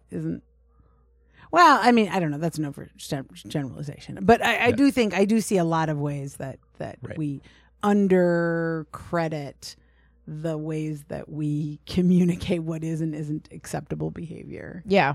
And this is also presuming a degree of neurotypicalness about reading social cues too, because like there's also people who have different neurodivergence, like different kinds of brains than ours that wouldn't get that messages or would find them parts of their brain that reads and makes sense of those is differently wired. And it's rejection sensitivity dysphoria. Right. What is what is it? Give us a little taste of what it says. So it is not a formal diagnosis, but rather one of the most common and disruptive manifestations of emotional dysregulation. A common but under-researched and often misunderstood symptom of ADHD, particularly in adults. And I am currently reading from a article that was updated on August 24th, 2021, New Insights into Rejection Sensitivity Dysphoria on aforementioned Attitude magazine. Yeah. Right. And so rejection sensitivity dysphoria is a brain-based symptom that is likely an innate feature of ADHD, though the experience of rejection sensitivity dysphoria can be painful and even traumatic. Rejection sensitivity dysphoria, RSD, is not thought to be caused by trauma. Interesting. And so, of course, dysphoria means like... it's the opposite of euphoria. Right. It's unbearable. Yeah. But also kind of has taken on this context of like not being able to gauge. I feel like it has this element, or maybe it's just often spoken about real or imagined. Something is unbearable. Yeah. So this line between like, well, I mean, I guess this is true in a lot of mental health. Like it doesn't so much matter kind of some sort of objective sense of reality to get back to what we're talking about. It matters what you're experiencing, what you think, what you're feeling, what your system, like it doesn't really matter if there is a tiger behind that bush if your danger systems in your body have been triggered. Like it doesn't matter what's actually there. It's might as well have been, at least for the purpose of how you feel internally. Yep, it's irrelevant. Yeah. The distinction. I mean, if we're going to follow through to the future where you were eaten by the tiger, then the tiger not being there is a great a great situation, but up until that point, all of the feeling is the same, right? All of the internal experience. Apparently, in Europe, it's sometimes called hystroid dysphoria. Oh, HYSTEROID. Great. Well, that's sexist and horrible. Yeah. I was like, am I right? This is just like. No, you're right. That's fucked up. That sounds about right. Lady feels gonna lady feel. Yeah. Right? Yeah. Okay. Right. God. I mean, yeah, crazy. It is bitch. documented more often in people who identify as female, or women. Well, right, because as men, we're not allowed to feel those things, so we would never report it. Right, you wouldn't report it. I'm not rejected. Shut up. You don't know. What do you mean you're not allowed? Men just don't have those feelings. Right. I'm sorry. Yes, of course. Men don't have those feelings. Right. We don't have everybody those feelings. knows about the studies that show that like even by age 5, little girls have something like 5 times more words to describe emotions than little boys. Like the vocabulary difference is huge. Yeah. Is this like a nature nurture thing? My personal opinion is that nature nurture discussions are not helpful in actually moving our society forward. Sure. Yeah. That the answer is almost always a little of both. There's almost nothing that is truly one or the other. And in many ways, we never really know. So why try to answer the question we can't answer and instead try to ask slightly different but adjacent questions? Okay, let me ask a different question. Which was not meant to be critical of you. Do you think that the disparity in the number of vocabulary words is due to social conditioning and the fact that boys are not taught as many? It's not prioritized to teach boys language about feelings, and so girls get taught more because Or do you think that there's something else that accounts for this that has nothing to do with how children are raised? My bias is almost always going to be a little more towards conditional and environmental. One, just because we already live in a sexist, like a patriarchy. Yep. And so any science that's reinforcing those ideas, I think is just suspect. And so, like that's an issue I have with a lot of developmental not developmental psychology. What's the batshit wing of evolutionary psychology. Like, the batshit wing. Yeah, the Right, batshit. right. When you said batshit, I knew what you were. Yeah, I was like, exactly what you were talking about. Evolutionary biology. So I just think we have to be way, way more critical of science that's like, see, it's totally natural for, whatever, women to want babies and men to beat each other up. And it's like, well, but we live in a society that already reinforces that in a million tiny ways. Right. And how well do you control for that? Right, exactly. And, how do you control for that? Right. Yeah. And there is evidence that looks at that charts the kind of language people use with little babies, yes, like newborns. Right. And they show even at like 6 months, people are using way more emotion words with little baby girls. That's what I'm asking. Mm-hmm. That's my question. So given that, like I said, my bias tends to be more towards environmental or conditional things, in part because in some ways that also seems like a more that's what I mean by like nature versus nurture. Right. Doesn't seem like a helpful question, because instead we could just say, well, what are the conditions in the environment around how we teach emotion-based vocabulary to children? Like that's something we can measure and count. Right. And we may not be able to say exactly which one it is, but we at least let's at least focus on things that we can do better science with, maybe. Yeah. Yeah. I don't know. That would be my thinking. Yeah. Well, I suppose we are over our time. Well, we don't have time. It's just No, we've been. we're good. Time is a social construct. This is a total. If we Totally made if we wanted to do the sort of ending segment, I do have an article we could look at. Okay, Yes, what it is does it? seem that Ned, you have moved on to the next thing. Yeah. Oh, well, no. So I had more. I agree with Lauren. I do actually have some thoughts. So you. Oh, good. I'm sorry. I didn't mean to talk over you. No. That's okay. I very much agree with you that it's not very helpful to go down those routes of like reinforcing stereotype with science, like Pseudoscience. Pseudoscience. Yeah.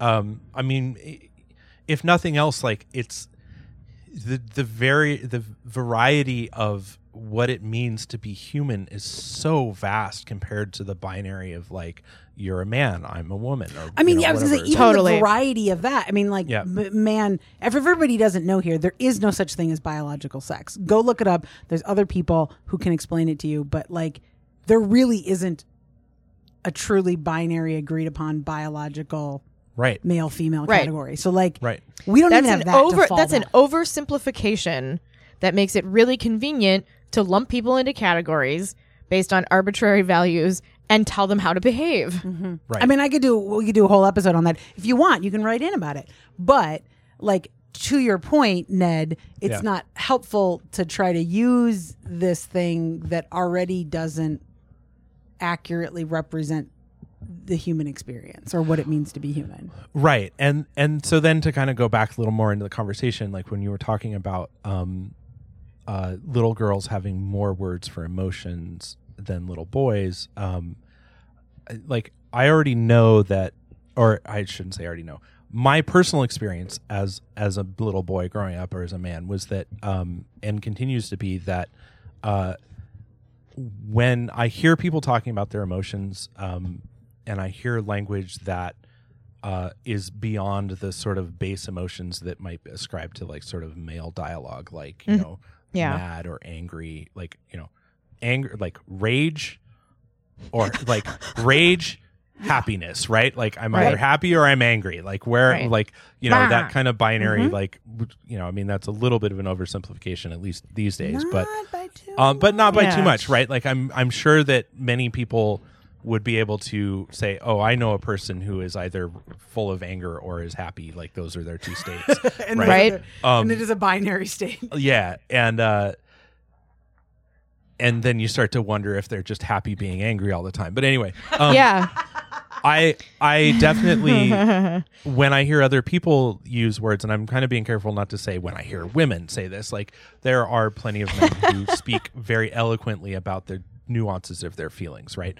Like for instance, when I was reading Mr. Rogers. Mr. Rogers, great, yes, in absolutely. simplified terms, but still pretty eloquent and more nuanced. Yeah.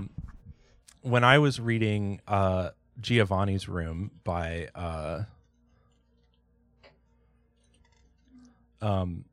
James Baldwin, this is a book. So this is a story about this sort of man living in sort of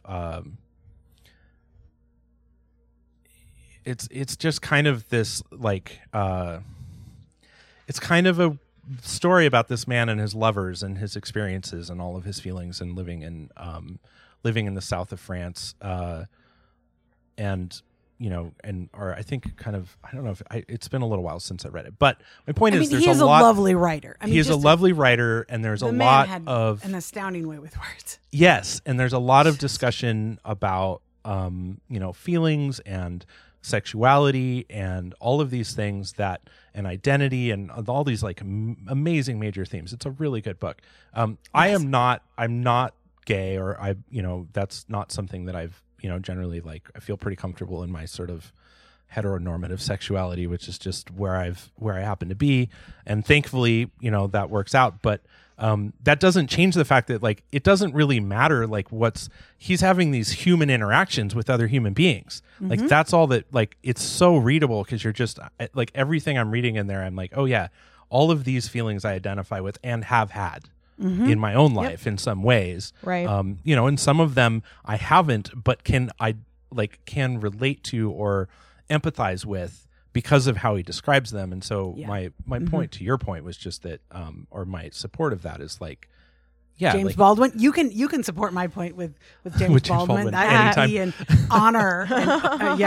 And also his work is still so timely. Like it's very If you don't really know amazing. James Baldwin, look him up. And the film that was made a couple of years ago with his papers. Now, of course, this is just my theme tonight. I can't remember what it's called. A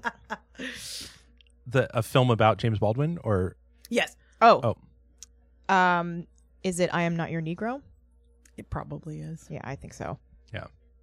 That was heavily made with his papers and his writing. Yeah, right, let me. Right. Yeah, that's what I was thinking. I watched it not too long ago because I think it came out not too long ago. Yes, let me then make sure. that's the one I'm thinking of. I Am Not Your Negro. Anyway, so my point was just that like that you can. Yeah, like having the ability to like vocalize or express what you're feeling and then be able to reflect on that is also like a very important thing that I think that men miss out on if they're not able to access that, because you still have them, they just go away. Like you don't have any way to express them or talk about them, or even with yourself. You have them and you may not even know that you're having them, but they're still affecting you and you're still having an experience. Like right. Yep. I very much appreciate the concept that anything psychological is physiological and anything physiological is psychological. Right. Like this idea there really isn't a separation between the mind and the body, that like we do experience emotions on a chemical level. Yeah. And there's some very interesting research which also we could talk a ton about emotions, about what they actually are and how they work. They're molecules. And some really interesting theories too. And so many of which fly in the face of kind of any idea that you can brute force your way into feeling things. Like there's real evidence to show that like our feelings, we can control them insofar as they are shaped by our experiences. But once they've been shaped, we can slowly change them again, but it's not something that's conscious, and it's not something that we like again, are controlling the keyboard on. Yeah. Right. We can move which room the computer's in, sort of. Yeah. Right. Change what the computer's around, but like we don't have anything like a control window or where we can enter in commands. And the movie it's a documentary film and social critique by Raoul Peck based on James Baldwin's unfinished manuscript, Remember This House, 2016. I think it was on Netflix. That is exactly the one I was thinking of. Yeah. So that I was right about the title. Yes. And I was sort of right about half of the details. Yeah. You got it. Based on his papers. So I think Ned, you were going to say something about the end of our episode. Oh, I have since the color research team. Oh, please, Lauren, go ahead. I'm sorry. Yeah. I wanted to just say one more thing. Yeah. Yes. To validate, because I was kind of saying like emotions are kind of all these things, but I wanted to validate your statement, Ned, about like, people are going to, people are going to have them whether they know they have them or not. And they're going to impact them because brain drugs, but Yes. But it also means that when you can't, I mean, this is quoting Brene Brown, you can't selectively numb feelings. Right. So when you numb... Oh, Ned's dad is like, feelings are inconvenient, just don't have them. Right. So if he's numbing the unpleasant ones that he finds hard to deal with, he probably doesn't realize this, but he's also numbing the positive ones, which means he will feel less joy. Totally. He will feel less creativity. He will feel less connection. I don't think your dad feels anything at all. We don't know. We can't know. It's a classic. You just stuff that shit down until it comes out in just a fountain of Technicolor Weird rainbows, right? Just spewing everywhere on everybody all the time. So, if anybody out there listen, anyone who can hear the sound of my voice, yes. Think back, close your eyes. Remember a time when you felt joy, delight, glee. I mean, really, think of any time that you felt something that was just truly enjoyable. Does Schadenfreude account? I'm not going to judge anything, Meg. But like when you have that, it's a truly enjoyable sensation. And I'm thinking like the ones that really stand out. That I'll are be the just man translator. really So happy. Yes, thank you. Not You're angry. like Luther. Yes. Happy. Think of a time you felt happy. And then just like imagine turning that feeling, especially if you can think of a truly memorable or just special experience. Now just imagine like turning that down by half or 3/4, like that to as a way to simulate the real cost of what Neg is talking about. Right. We talk often about like toxic masculinity and how it's hard on other people, but like it's also super hard on men. Like going through the world with less joy and less creativity and less connection and less happy. Yes, thank you. Is really hard. Yes, right. Happy is arguably what makes life worth living and keeps us going. Right. Yeah. Like it's an important thing. Yes. Speaking of managing your mental health. Mm-hmm. Maybe we should do a design podcast or do an episode designing descriptions of emotion. Oh. I do just love to those, explore that and stuff. Yeah. Yeah. So I'm I mean, making when So you that was guys, my point. That was my I love it. I think it's really great. I mean, it makes me happy to hear you say that. I also like the idea that you're just like my mansplaining translator, my manslater. A manslater. I was gonna Ned is a professional manslater. I was gonna suggest manslater because like I thought translator sounds a little too respectful for like hypermasculinity towards you know what I mean? Like it's just gonna confuse the hypermasculine to have trans in the middle of the word, and so it's gotta be manslater. It's anger inducing in men because you have trans in there, and trans is not an acceptable masculinity way to be, or whatever, hyper whatever, hyper masculinity. And so I'm imagining sort of toxic masculinity. The Keen and Peele, or no, was it Keen and Peele? They did the Luther, the anger translator? right? Yes. And so he doesn't even want the job, y'all. That made me so happy when I yes. Yep. saw that. So Ned follows me around and translates. Yes, yeah. Manslates. Well, I have since our color research team is still on hiatus / extended vacation. I hope they're enjoying. The plane has crashed into the mountain, and they are considering which one of them is going to get eaten. Yes. They've been listening, though. They've heard my advice. I've given it at least once before. Right. You have to, I'm sorry, you have to crack the bones and eat the marrow. You need the fat in order to digest the nutrients. Otherwise, it's a waste. Have you guys seen Cannibal the Musical? No.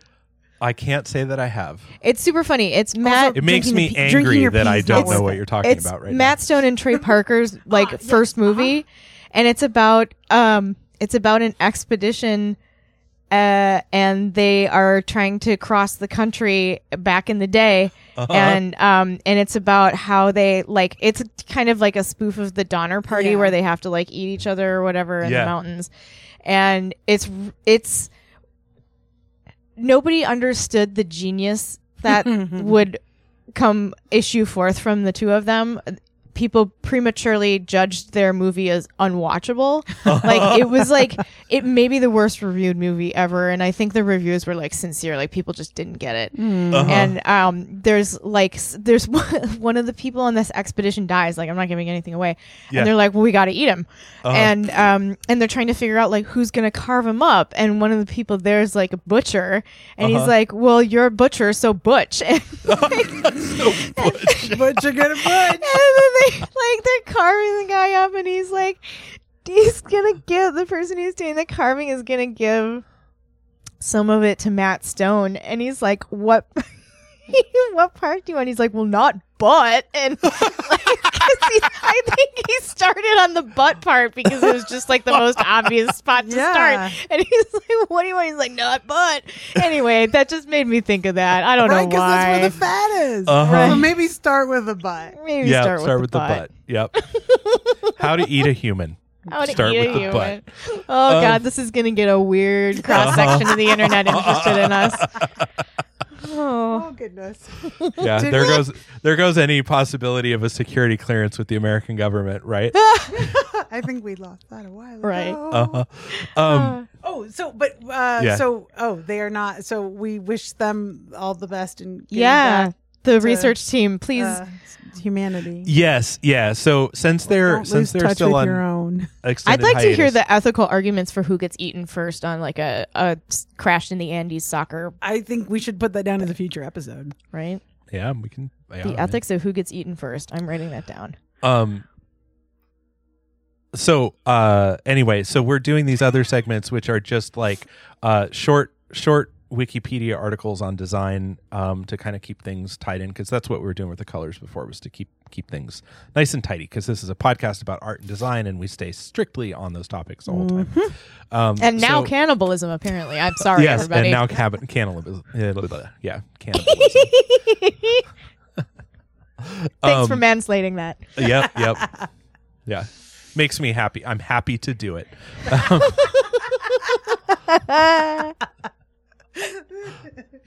So I need you know how you get those those stickers or those things you put on the fridge? It says dishes are done or clean or dirty. I just need one that's like happy or angry. Where's Ned? Where's Ned?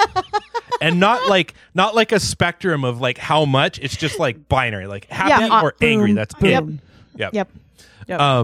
Yeah. So I have clean or dirty. Right.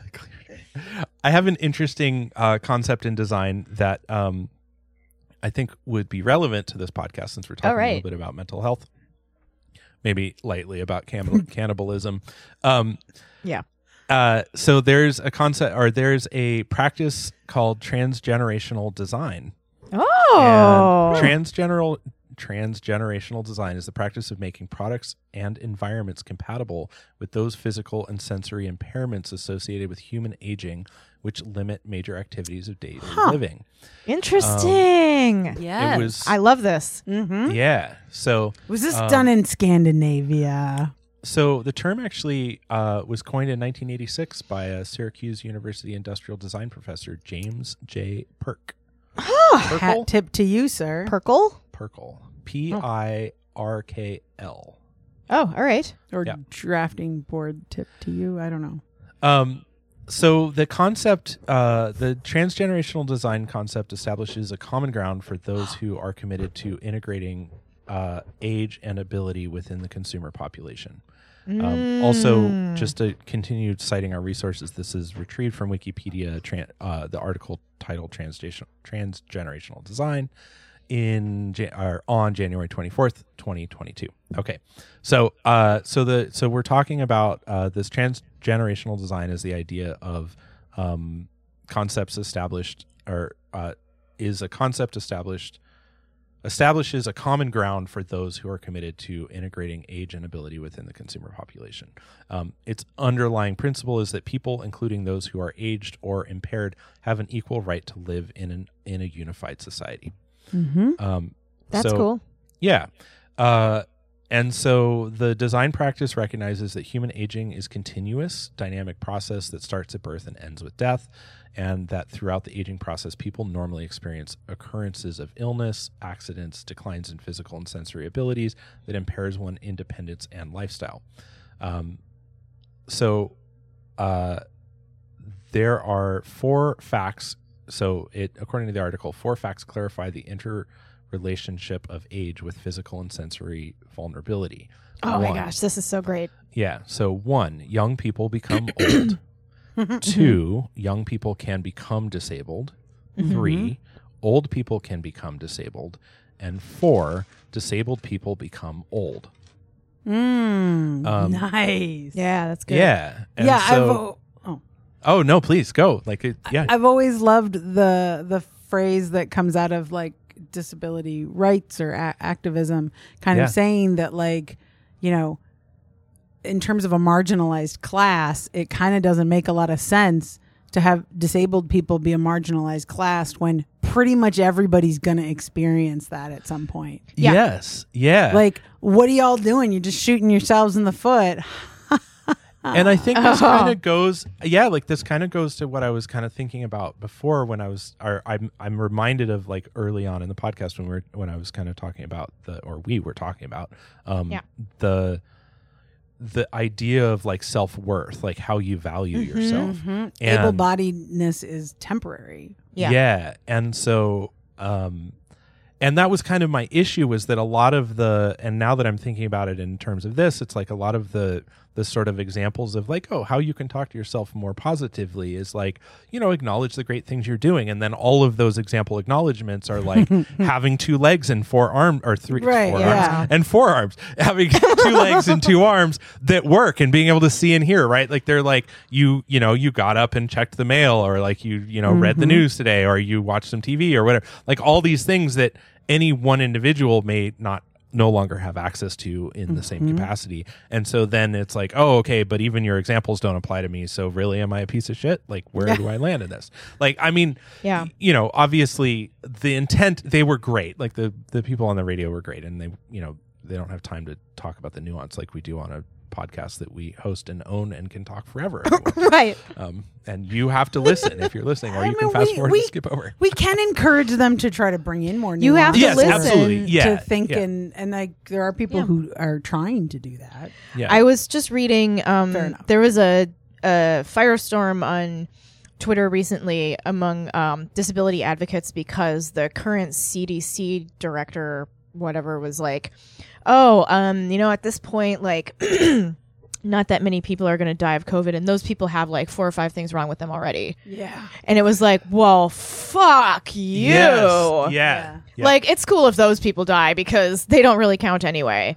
Right. And it was like, what the fuck? And today's other theme is eugenics. Right. And true to form, or like, Thank it you, sort of follows a theme in my life that I'm sort of in between states, or like groups or things like that. Like, I have this weird in a liminal state. I have a very weird disability that people can't see when they look at me. And so I can choose to express whether or not I belong to a community of disabled people. Yeah. Which puts me in a really weird place. Yeah. And it raises questions of, like, do I think of myself in terms of my identity as a person who is disabled? Yeah.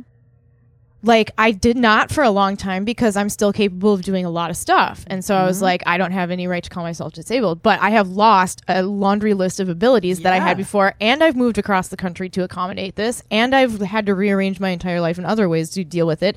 And it was a turning point, and it hasn't ever come back. So it's like, this is just something that I like deal with. And so that's something that I think about a lot. And it's also why I like study bioethics, and I don't know, that was just something that I noticed about like how do you think about like your identity, and whether or not you let your identity be impacted by something like that, or how you view yourself. Like I mentioned on a couple of podcasts ago, that now I've gotten the subtitles after the film, and I know what was wrong with me when I got really sick in 2015 and why I have neurological problems now. So even how I conceptualize myself again has changed within the same thing, because now I have a name for what's wrong with me. Yeah, and that makes it names. I mean, they make a difference. Yeah, they make a difference. They can have things that are not as helpful, but but just even being able to put words to an experience, right, is. It's a thing I talk about all the time with young people, actually. Yeah. Like, it's really important. Anyway, I don't know. I just thought I think that's great insight. I was going to say, what you're saying is another way that it's, you can very much relate to the same way I think of, at least personally, having ADHD, where it's like oftentimes I can choose to be part of that community or not. Like I can either identify and like talk about this sort of, God, in some days it's just like so debilitating, but other days like it's just not really a thing that I think about. And so like sometimes I have those abilities and sometimes I don't, or like, but anyway, what you were saying about like do you identify? Yeah. And I think like right now, probably my partner would argue that I identify as someone with ADHD because I've been complaining about it a lot lately. Sure. Yeah. But that's been part of my quest to find solution, or to find like some salve for this thing that ails me. But when I went back to school, and like it's like, you have this diagnosis now, you really should get some help for it. So then I go to disability services, and I wound up taking classes at least 3 different institutions, and I went through all of their disability services. They're very different, and the best experience I had was in the one where the person facing me that I interacted with had a visible disability. Yeah. And they were head and shoulders. They were outstanding. I was so impressed. Yeah.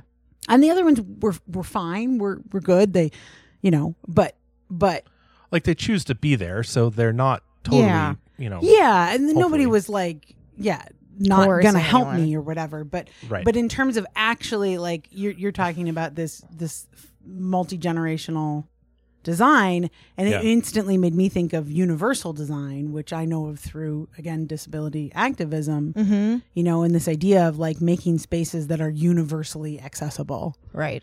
So like if you've seen those stunning stairs that have like a ramp kind of built into them as part of the design. This is like an example of universal design. That's also gorgeous, Yeah. Yeah. And so I totally forgot where I was going with that. It's all right.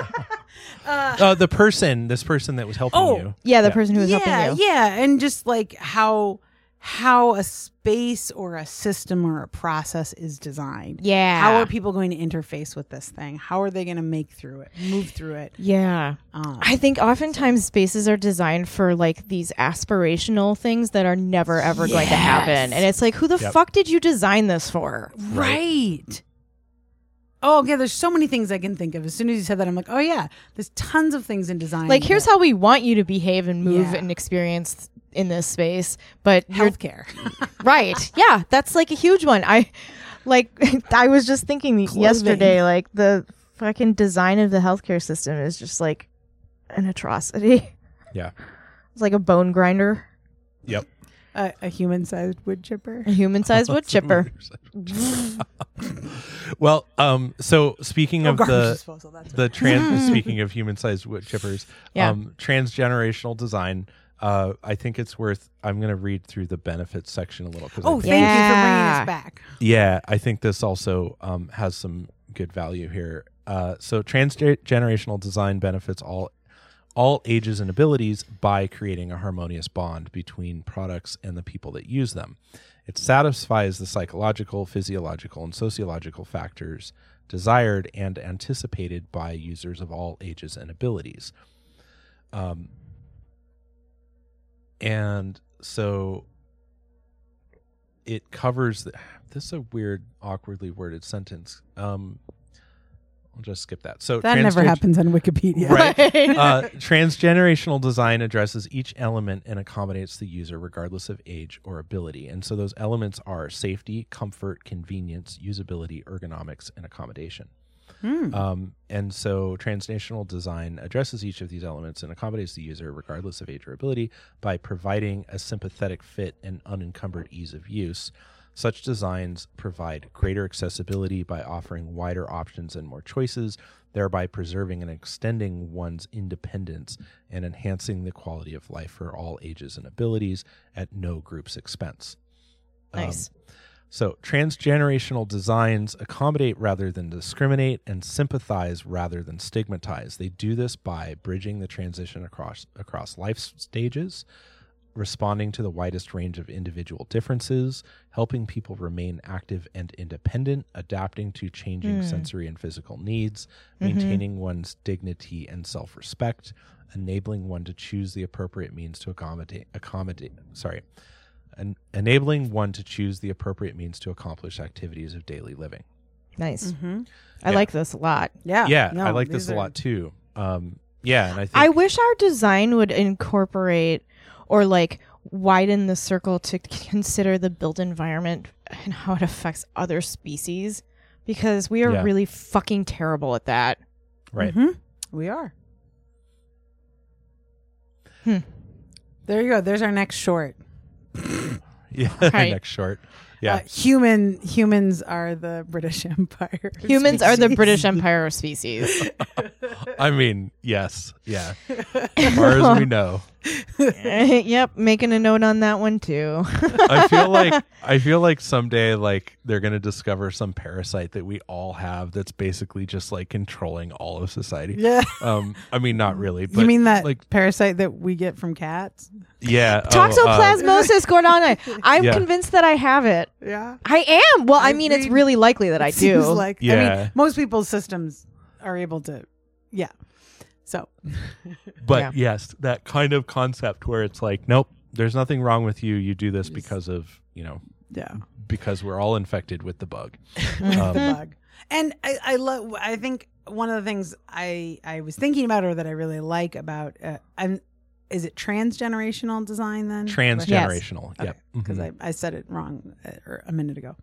It is like, they didn't explicitly say it, but like, I just really value this perspective on like diversity or inclusion. That's not so much about like, well, we have to make room for those poor people or those disadvantaged people or those people who already have a bunch of stuff wrong with them. We have to do that because we just have to be nice about it. Right. Like, I mean, I would sort of say that we do need to make room for those people, but like not because we're doing them any favors, but because of all the stuff that's stated in that transgenerational. Yeah, in their whatever the latter point was. The benefits. Well, you were also saying like it's based on this, I don't know, supposition that like everybody deserves to have a dignified life. Oh yeah. Yes. Oh yeah. Enabling one to choose appropriate maintaining one's dignity and self-respect. Yeah. Yeah. Like there's just this idea that everybody's entitled to that. And then when everybody is leading a dignified life, then you have a greater chance for everybody to actually be involved in society. Right. Yeah. Like more ideas almost always makes better. Right. And so like anytime you're keeping, sort of voices away from the table, you're not bringing voices into the table or whatever. However, we want to think of this space, like where we think of things, we make things, we, do stuff. Yeah. Like finding a way to have more people be engaged or a part of that, just to me, so functionally seems better. And I feel like it underpins that design is underpinned by that same idea of let's keep people not just independent and with their dignity, but also like able to actually participate in society. Yeah. So one thing immediately comes to mind when I think about like what kind of design problems you would come across when you're trying to implement, when you're trying to take a transgenerational design perspective on a product that you're designing, which is that by this, what we're talking about here is we're talking about designing for inclusion, right? Yes. Incredibly inclusive. And when we're talking about like consumer products where things sell, one of the concepts that sells well, or at least drives certain markets, I imagine, is the concept of exclusivity. And so like how do you design a product that makes people feel exclusive but is actually so inclusive that every single person can have a good experience from that product, right? And I would argue that like exclusivity is not something we should design for, and just because you that was gonna just be because you can exploit it doesn't mean you're doing anybody any favors. But there's lots of things we can tap into to make money, but I don't think they make us or our lives better.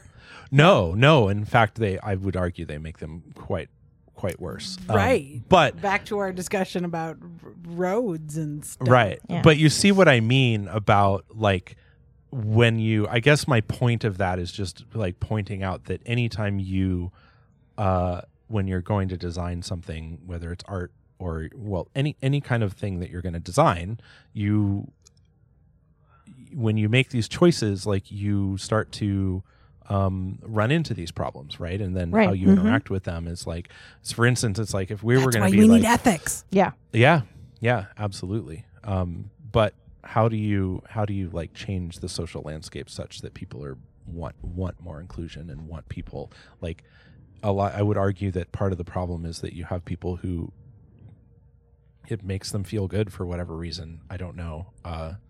For being able to exclude against people who are old, like who are disabled or are old, right? Like, in some way, like maybe not to the level of like, that person has a perceptible disability and now I don't want to be a social pariah, so I'm not going to, discriminate against them. But for sure in, social circles, it's like, oh, you can't do that. You're dumb. I'm great. Like that's a known like interaction that some people seem to feed on. Oh yeah. I mean, we live in a capitalist white supremacy, patriarchy, and like that's a hierarchical system that's based on saying that some humans are better, i.e. more human than other humans. Right. And one easy way to make yourself feel better is to put somebody below you. Like I'm not as bad as them. I'm not as fat as them. I'm not as dumb as them, or whatever. Like you just said, like I'm dumb, you're dumb, I'm great.